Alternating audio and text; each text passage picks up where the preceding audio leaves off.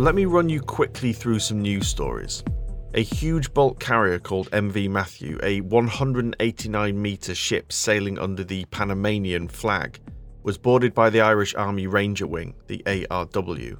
On board, the crew were in a state of panic.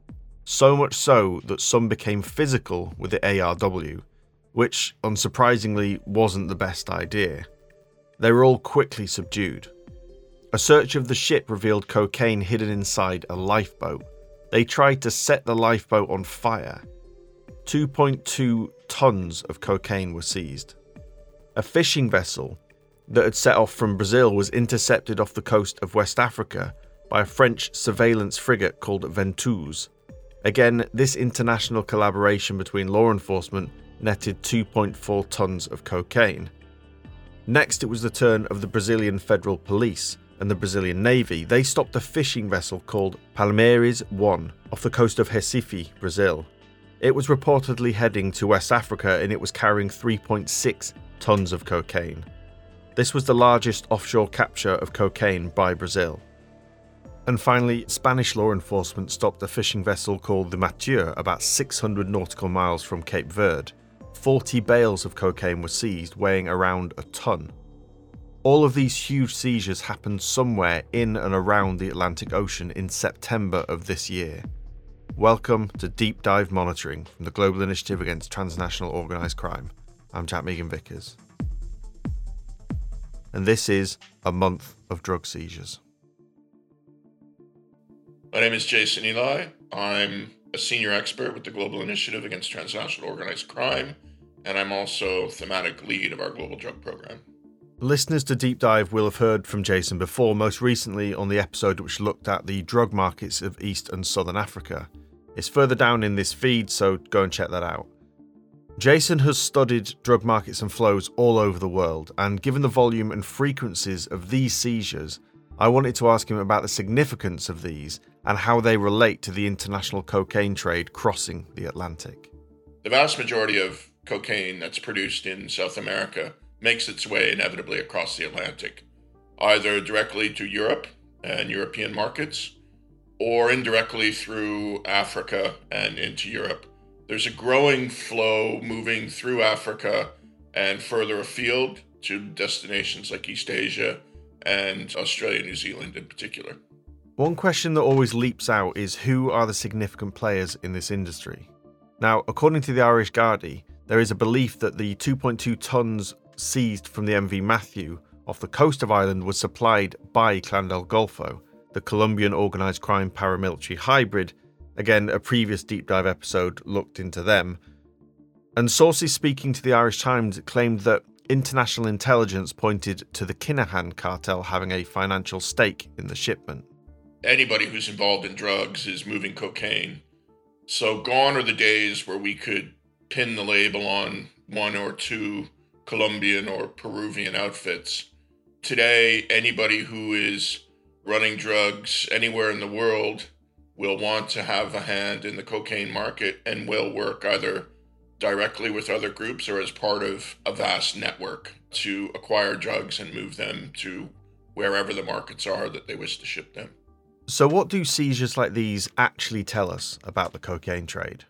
The interesting thing about seizures is that there's no direct correlation between seizures and something like volume of production or volume of flow. Seizures are better looked at as an indicator of the presence and effectiveness of law enforcement in a way. But we can use seizure data to tell us what is moving in certain places, and through add-on intelligence, maybe even things like who's moving it, where's it coming, and where do we think it's going. But not an awful lot beyond that. One thing that is certainly highlighted through these seizures is the method of transportation, shipping. Whether a fishing vessel like the one off the edge of West Africa, or a giant bulk carrier making its way very slowly up the Irish Sea.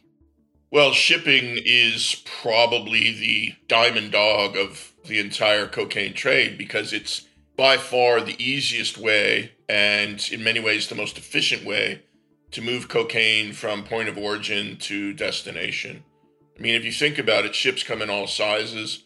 And there are just so many of them around the world. And the volume of illicit trade that moves through the shipping industry is wonderful cover for the volume of illicit trade. And this goes beyond just cocaine, but it's a wonderful environment within which groups can exploit the systems, the places, and the technology to move their drugs. How does it move? Oh, in many, many ways. You can have containers that are contaminated with drugs, meaning they put the drugs in after the container has been sealed and put on a ship. You have organizations that create front companies and send entire containers themselves, knowingly that it's completely filled with cocaine or some other substance. You can have smaller vessels, often where the crew and or the captain is part of the network, where the drugs are put into the hold and moved along. A common technique with smaller vessels is to meet in international waters and transfer the drugs to an even smaller ship. Think fishing vessel, tugboat, things like that, which then moves it ashore and beyond. And then there's the traditional, I'm going to fill my yacht with cocaine and sail it off to wherever. So it's probably the volume of traffic that moves transatlantically and globally for that matter in the maritime industry is the foundation for the movement of cocaine around the world. Now this is really interesting. So let's just look at the MV Matthew off the Irish coast. There is a little more to this story because there was another boat, a much smaller one. In fact, the size is important because it was small enough and the right type of boat that it wasn't required to carry an automatic identification system, an AIS, on board, which means it can't be tracked. It was called the Castlemore, and it was a boat that the owner had been trying to sell for years, and then suddenly, out of nowhere, in mid-September, a buyer emerged. The sale went through quickly, and the same day the new owners went to sea. But what was striking, at least according to the locals, was that the two gentlemen who bought the boat seemed to not have a clue how to operate it. Someone said they were, and I quote, tripping over ropes. Needless to say, the Castlemore never made it. It ran aground and the two men had to be rescued. The boat is in fact still wedged on a sandbank off the Wexford coast of Ireland. And at the same time that this was happening, the MV Matthews started its unusually slow progress up the Irish Sea. The Gardaí suspected that the Castlemore was on its way to meet with the MV Matthews, and no one would ever know because it had switched off its AIS. The two men from the Castlemore have been charged with conspiracy to import drugs, and the captain of the MV Matthew has also been charged with the importation of cocaine. Most of this cocaine would likely have ended up in Europe, so you'd imagine that these seizures have caused a huge dent in that market. But it's not as simple as that. Well, we tell ourselves that it does, and we like to think that it does, particularly if you have a seizure of several tons. But I think in the grand scheme of things, the answer to that is no. If you look at some initial studies that have been done on the volume of consumption of cocaine, if you look at things like purity of cocaine in markets and prices, quite often you're seeing a situation where seizures have occurred near that market or in that market, yet if there was an impact at all or any sort of disruption, it's been temporary and it's been overcome. So that tells us that we're seizing a tiny amount of what is an unknown large volume of cocaine moving through these networks. And so seizures make a good headline for sure. And yes, those illicit drugs never made it to the organised criminals who make such huge profits from their sale. But they are a snapshot in time. And when you think that 750 million containers are shipped every year, of those it's estimated that the number of those actually inspected is as low as 2%. Law enforcement does incredibly well to capture what they do, but the problem can seem insurmountable at times. So what is the way forward? Well, I think that's a really good question. And it's something that law enforcement and governments have been struggling with, in particular over recent years. There are questions around drug policy and whether or not the drug policies that are in place in many countries are the right policies. Because for decades, we've been pursuing a policy of criminalization of possession and use and prohibition of a variety of substances. And yet in that time, the amount of substances available in drug markets around the world has increased production of cocaine has increased significantly, and the volume and diversity of substances in markets around the world has increased, despite the fact that we've arrested hundreds of thousands of people and many governments around the world imprison people who are involved in drugs, either through use, possession, or trafficking, for extremely long periods of time, some even imposing the death penalty.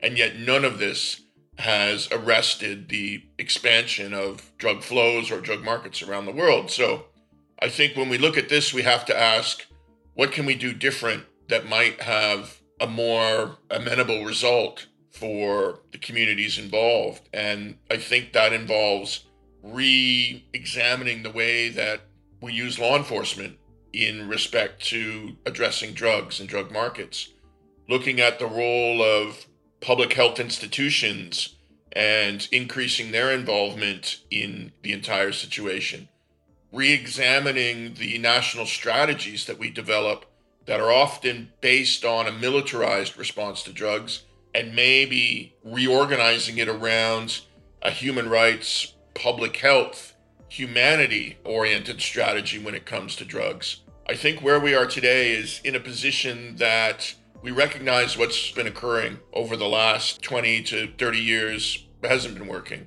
So we need to find another way. That's it for this episode of Deep Dive Monitoring. Thank you to Jason Ely for speaking to us. For more information on international drug markets, flows, and those behind them, head over to our website, globalinitiative.net. This has been Deep Dive from the Global Initiative Against Transnational Organised Crime. I'm Jack Megan-Vickers. Thanks for listening.